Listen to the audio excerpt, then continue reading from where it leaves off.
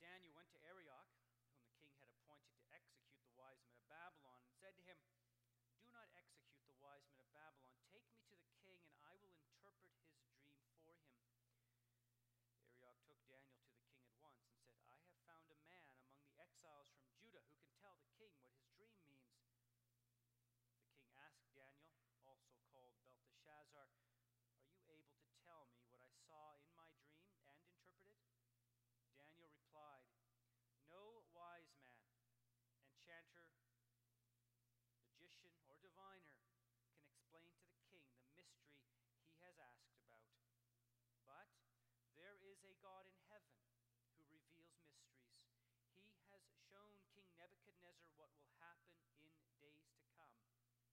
Your dream and the visions that passed through your mind as you lay on your bed are these.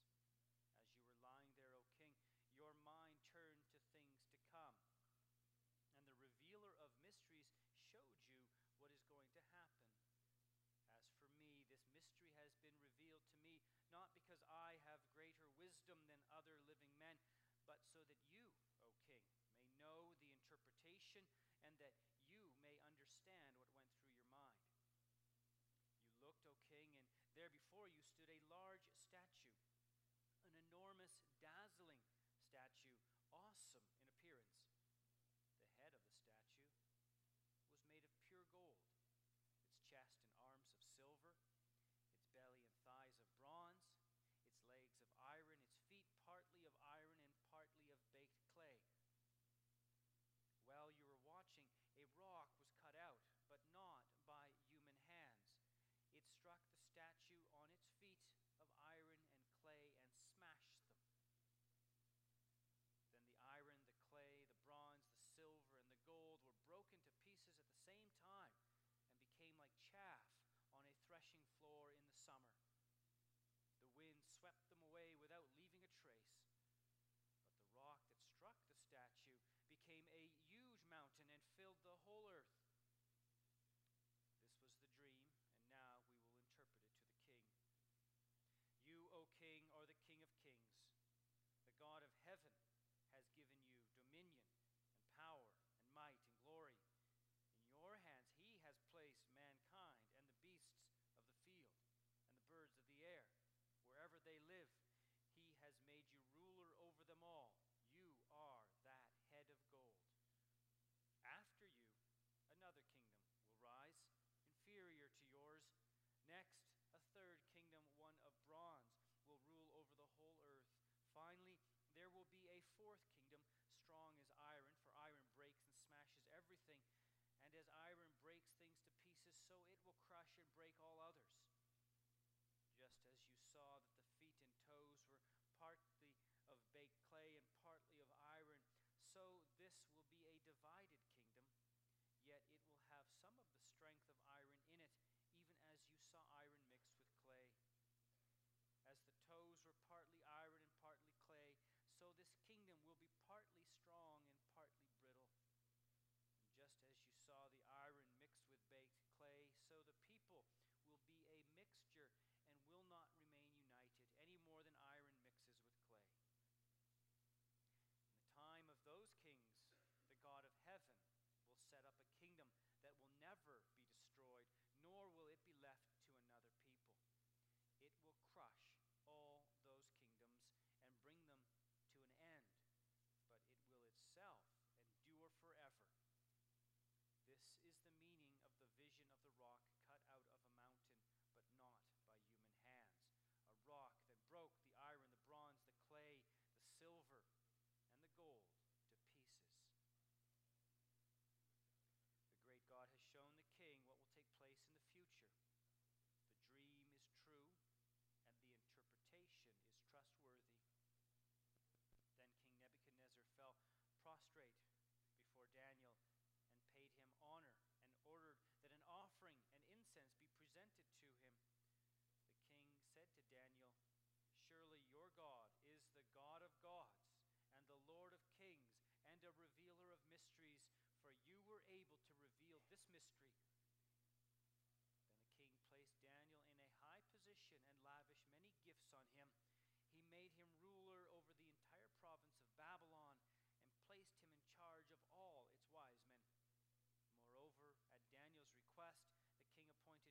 Shadrach, Meshach, and Abednego administrators over the province of Babylon, while Daniel himself remained in the royal court. Thus far, the reading of God's Word.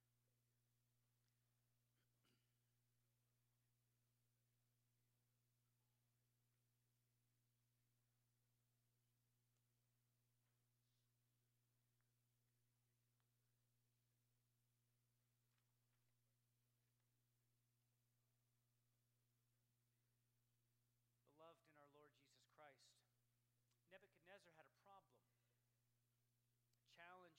His challenge as he lay in bed had to do with a very bad dream. Now, boys, girls, perhaps you can sympathize with Nebuchadnezzar. Perhaps you've had a dream that scares you, and you wake up in the night and you can't get back to sleep. You call for your dad or for your mom and tell them about it. You have this fear and confusion that's there because you're not sure where the line is between dreams and reality. And you need your parents to explain to you that the dream was not real,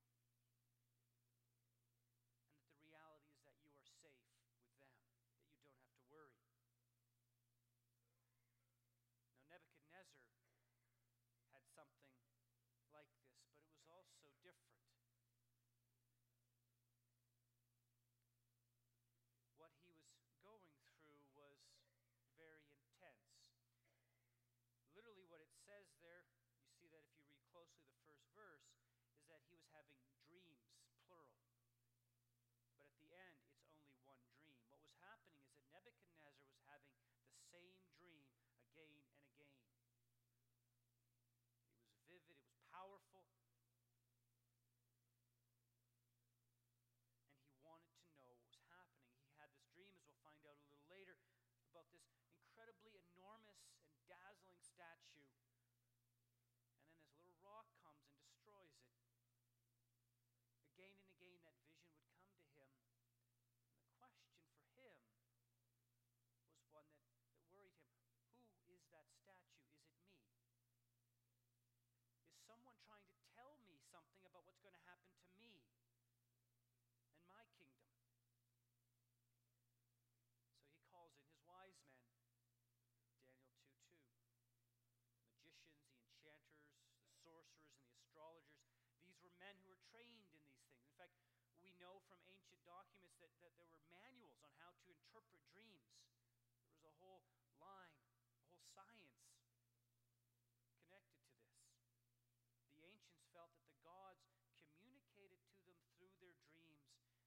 And so it was important to know how to interpret these things. Now, interestingly, this very thing was outlawed in Israel. Deuteronomy 18:10 is one of the verses that speaks to this. The Lord says, no enchanters, no sorcerers, no diviners. Now, those were people who looked at God's creation or who looked at dreams and then tried to divine the future, to give you uncertainty in this, to give you certainty in this uncertain world. And God says to his people in his law, don't do that with me. Don't think that you can look at your dreams or look at the entrails of an animal or read the leaves and be able to tell others about what I'm going to do. Because all you're doing is you're looking inside yourselves and trying to manipulate me and try to tell me what I'm going to do. That's revelation that comes from inside you, not from outside. I speak to you unmistakably from outside, and the only way you know what I say is from my word and from my prophets.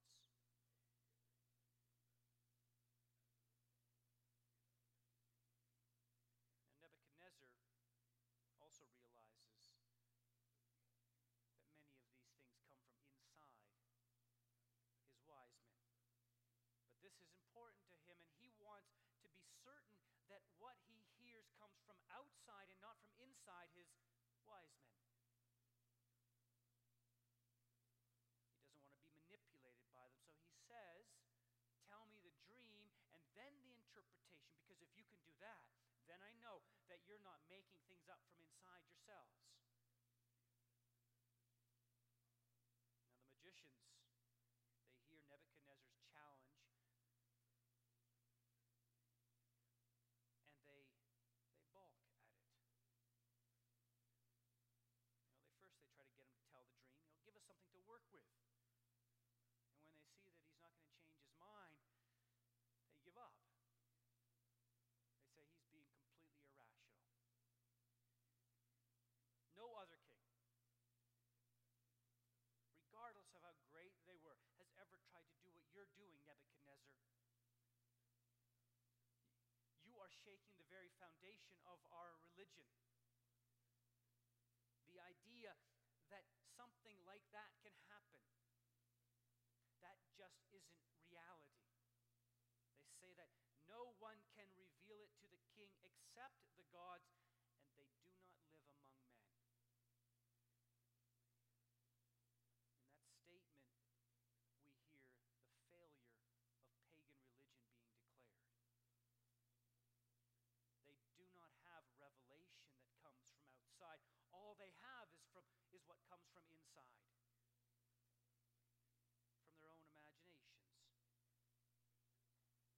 But it's also a declaration of what it means if what Nebuchadnezzar is demanding actually happens.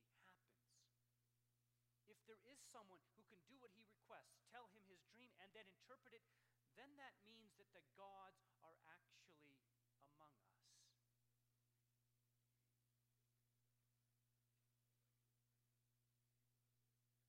Nebuchadnezzar's challenge comes to Daniel. Now Daniel and his friends were fresh out of school. If you read Daniel 1, you can see that they were likely just finished.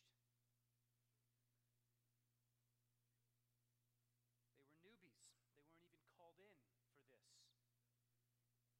But they're going to be killed with them. And so what Daniel does is he uses wisdom, he uses tact, and somehow, we don't know how, he convinces the king to give him a little more time. And what Daniel does is he goes to his three friends, Hananiah, Mishael, and Azariah, also Shadrach, Meshach, and Abednego, that's their Babylonian names, and he requests prayer. Plead for mercy from God concerning this mystery.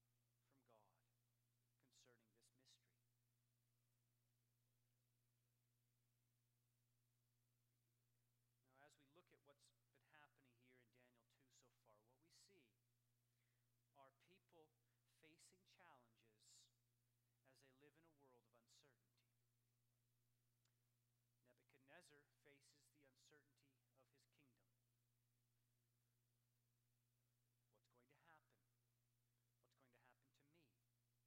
What's going to happen? What's going to happen to me? What's going to be my legacy? The wise men face death at the hands of a fickle and powerful king. They're wise, but yet they cannot provide what he wants, and they face death. Daniel and his friends, exiles from their homeland, ripped out of their homeland, placed into the service of their conqueror. They face that same uncertainty and that same death now. Now we share in that situation with them. Now, it's part of living in a sin-broken, fallen world. We don't know what's going to happen. There's all kinds of brokenness around us. There's sin inside us. There's the brokenness of the world that bumps up against us. We have questions that tax us during our waking hours and even torment us in our sleeping hours. How is my business going to do? Will I keep my job? What's going to happen to our vehicle? What's going to happen to our home? Will I stay healthy? Will my family be okay? Will this relationship happen?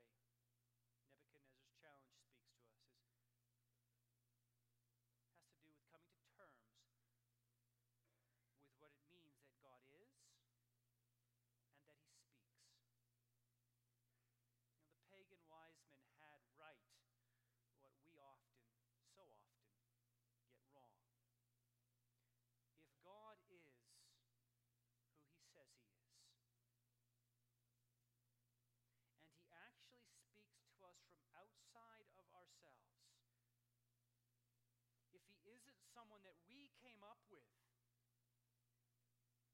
and his word is not something that comes from inside us,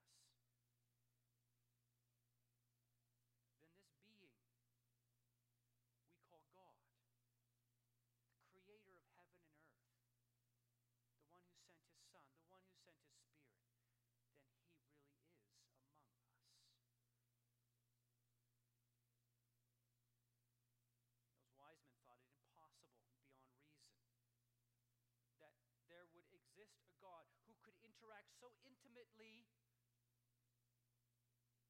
with people. And they said that if it's true, it would flip the world on its head. And they were right. It's one of the challenges that we face as we look at our own lives, as we look at the lives of those around us. We know that God is. We know that God has spoken in his word. We know that Jesus Christ came. But yet we live our lives, and we see those around us we love who live their lives as though he was not among us. As though he was not the God of heaven, the one who made heaven and earth, the almighty God, the loving God, the gracious God. We look at our own hearts and we see that we oftentimes don't live with this awe of who God is and what he's done. In fact, one of the things that is so painful to see also is when you see people you love, people in your life who say, yes, I believe in God, I believe in Jesus, but then don't do anything that shows that they actually do.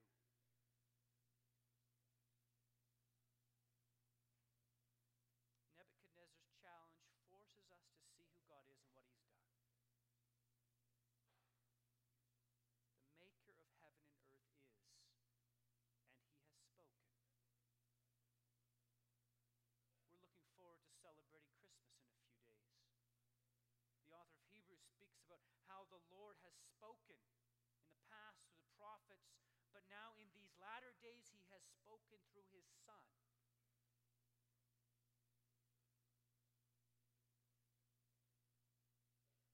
The maker of heaven and earth, he stands before you in Jesus Christ.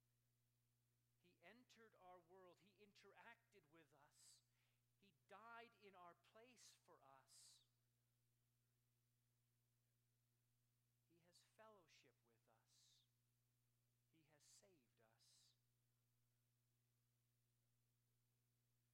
He is yours and you are his. You see Jesus Christ standing there. You look forward to celebrating Christmas. But do you really see him? Do you see who he is? And do you see what he has done? And does that grip your hearts? Pray that God may do that, may grip you more and more to see who he is, and to live out a life of thankfulness to him for that. Now, the second way Nebuchadnezzar's challenge speaks to us has to do not simply with who God is, but who he is right now in your situation. It's not about relativizing who God is. It's about asking the question, who do you go to? Where do you go to when you face the challenges in your life?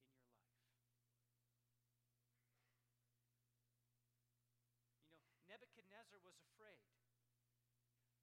He was worried about his empire. The wise men were afraid as well. They were going to die, and their houses and their families were going to be destroyed. Daniel and his friends were afraid. But when you look at their response to their fear, to their challenges, you'll see that Daniel's is completely different than Nebuchadnezzar's and the wise men. Nebuchadnezzar goes to men, goes to the wisdom of men, and wants certainty that they are wise and that it is wisdom. The wise men, they go inside themselves. But Daniel faces Nebuchadnezzar's challenge, and he goes home and he prays. He goes himself in prayer to the God of heaven, the revealer of mysteries. The question that Nebuchadnezzar's challenge forces us to ask is this: are your problems bigger than God? I don't mean, are your problems so big that God can't fix them? Some sort of intellectual understanding that yes, God is sovereign and yes, he is bigger than anything else. But I mean, are the problems that are in your life, are they so big that if they persist, you cannot see God? That they are bigger, that they are more real in your life than he is? Think of those things in your life: your health, your legacy, your business, your relationships.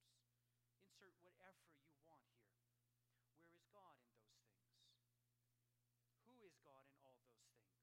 Is he the almighty creator? Is he the gracious redeemer? Is he your renewer? Is he sovereign? Is his grace sufficient? Is his love enough? Is the knowledge of his presence strength and peace? Is he bigger than your challenges? When you think of all of the challenges in your lives, the first place you go is an indication of who your God is.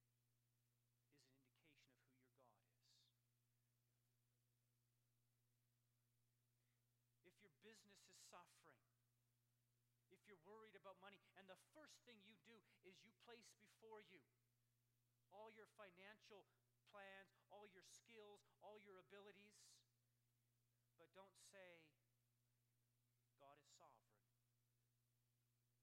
Whatever happens to me, I love him still. He has loved me, created me, saved me in Christ, and he's with me. Whatever happens, I know I'm with him, and I rest in him.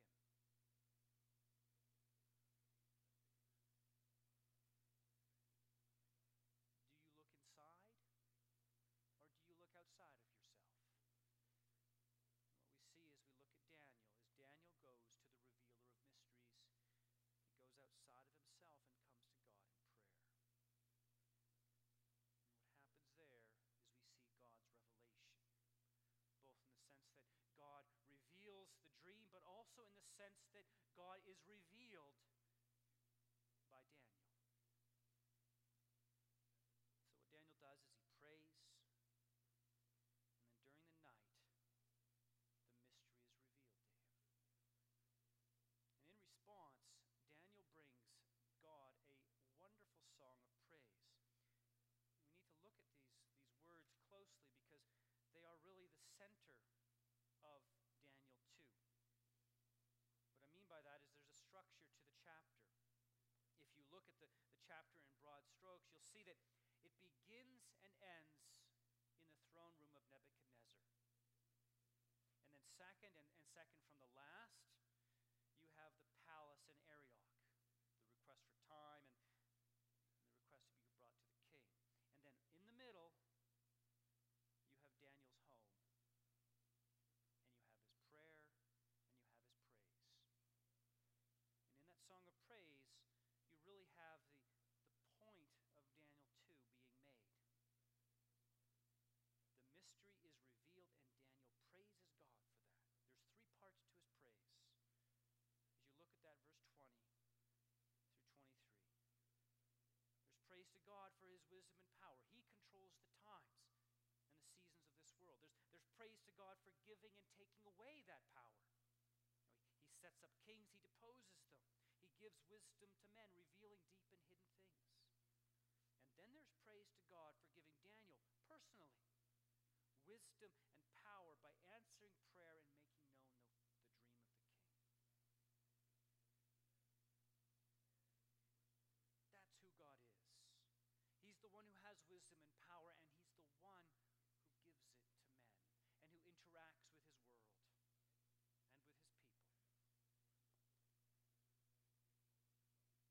And so then Daniel he's brought before Nebuchadnezzar. And Nebuchadnezzar asks him, are you able to do those two things? Tell me the dream and interpret it.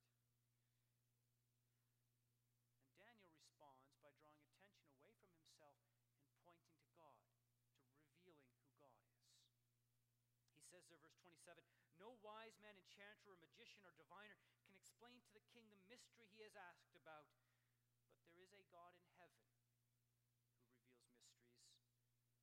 And then a little later, as for me, this mystery has been revealed to me, not because I have greater wisdom than other living men. He's saying no man can do this, but there is a God. There is a God in heaven. Same thing Paul says in Athens, Acts 17. There is a God in heaven. The God who is really there, and he can do it.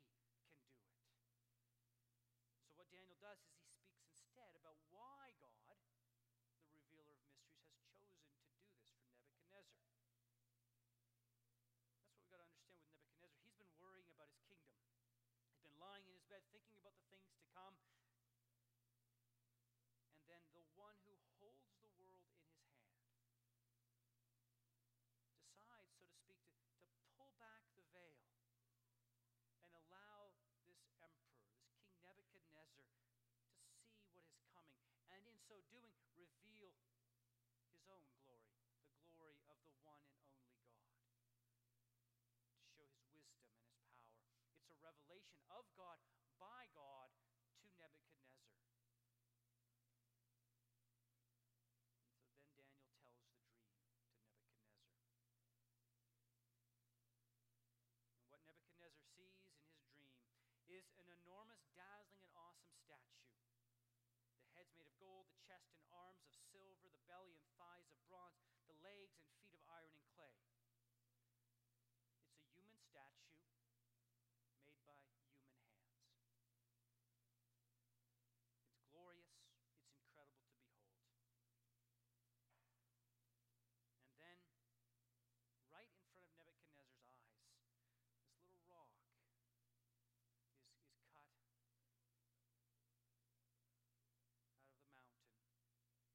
but not by human hands. And then that little rock strikes the feet of iron and clay, and it smashes them. And then the rest of the statue doesn't just fall, but instantaneously is broken into pieces like chaff, little dust, and the wind just blows it away, and it's gone.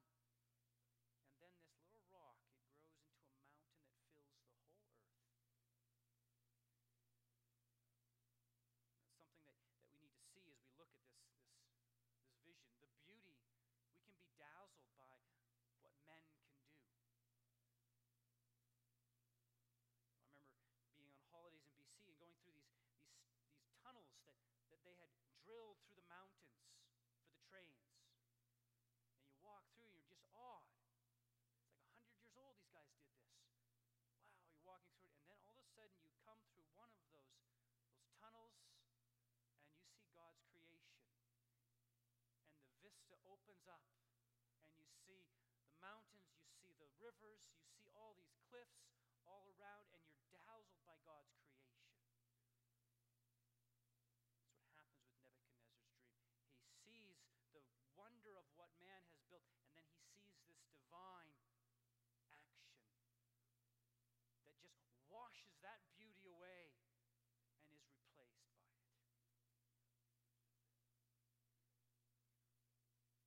What Daniel does is he gives Nebuchadnezzar the interpretation.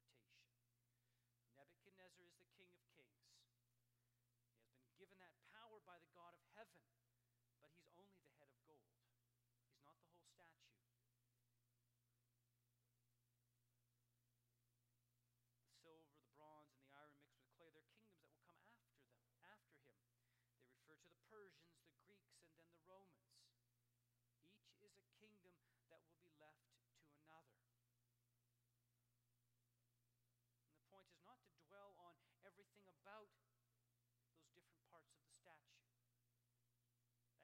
That can distract us from what the main point of it is. The point is not the kingdoms and how accurate Daniel is in describing them by revelation from the Lord. The point is that stone that comes. God reveals that he knows what's coming. He is the revealer of mysteries. He knows all things, but he's also the one who's doing something. He's sending something into this world. Because that final stone, that rock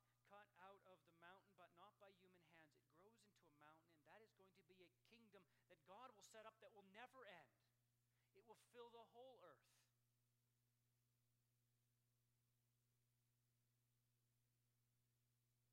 During this Advent season, we look forward to the birth of Jesus Christ because we know what God has done in sending his Son into this world. This is something that gives us hope and confidence and security as we live in the present in this uncertain and broken world. We can have certainty here and now in the present because of God's revelation, because he has revealed himself to us. He has told us who he is. He has told us that he is. He's told us what he's done. We can feel small and overwhelmed in this world. We feel that personally in our own lives. When everything happening around us, health concerns, brokenness, death, pain, grieving, it's all there. We feel it pressing around us. We can feel so weak, so small, so forgotten. But we can know that God sent his Son for us. That we are not small, that we are not insignificant. We can also feel small and overwhelmed in this world as Christians. According to a study that was done in 2011, 160,000 Christians are martyred every year.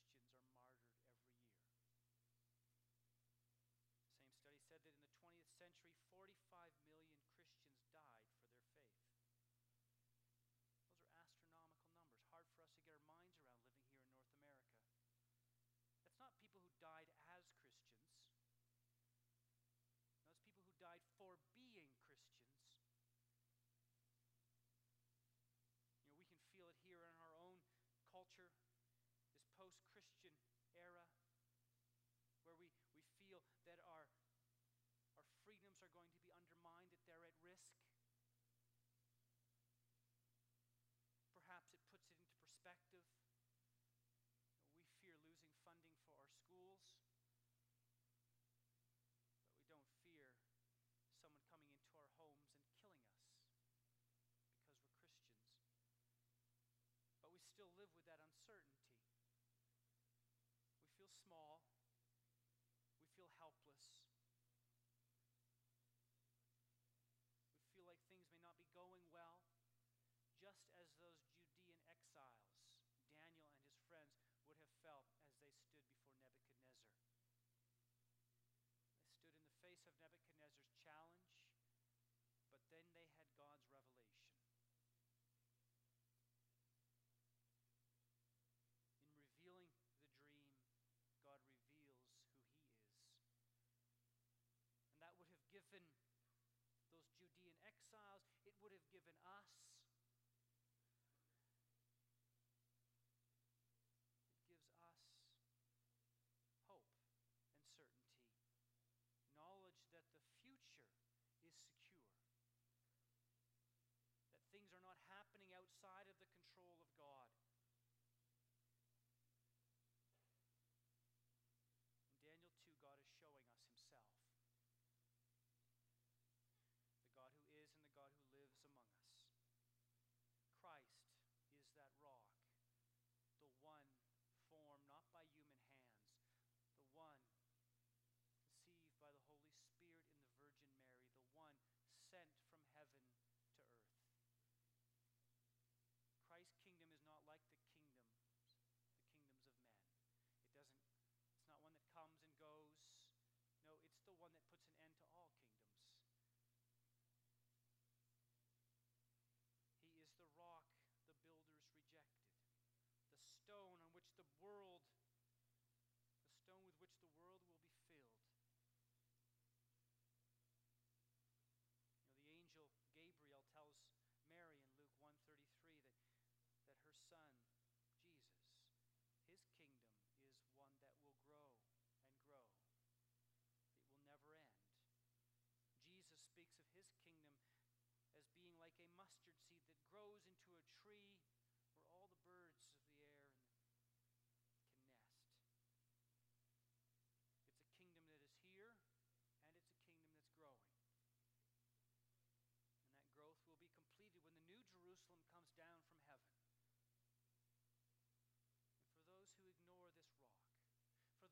say, I know who God is, but I don't need to live for him.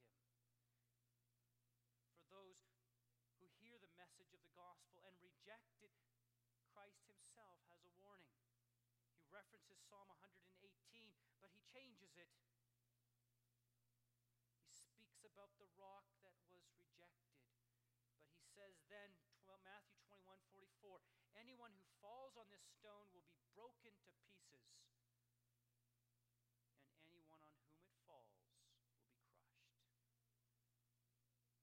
It's the message Christ brings about who he is and what it means that he came, and what it means that the message is there before you. This is who God is. This is what he's done. Hear that message and submit. Serve him, thank him, glorify him. And we look forward to celebrating the birth of Christ this Thursday. We look forward to celebrating the coming into the world of the rock, the one whose kingdom will never end. And we know that he has come, that Jesus has come. He was born, and we can rejoice and with Daniel sing a song of praise and thanksgiving to God for his wisdom and his power, that he has set up a kingdom that will never end. But we also can strain forward. Christmas is not about us celebrating the end of something that is simply an event in and of itself, but something that is the beginning of what God is doing, that there's more to come, that we can look forward to a time when Christ will return and when every knee will bow and do just as Nebuchadnezzar did in 247, say, your God is the Lord of lords and King of kings. And so as we look forward to celebrating Christmas, to celebrating the fact that Christ has come, let us thank the Lord for what he has done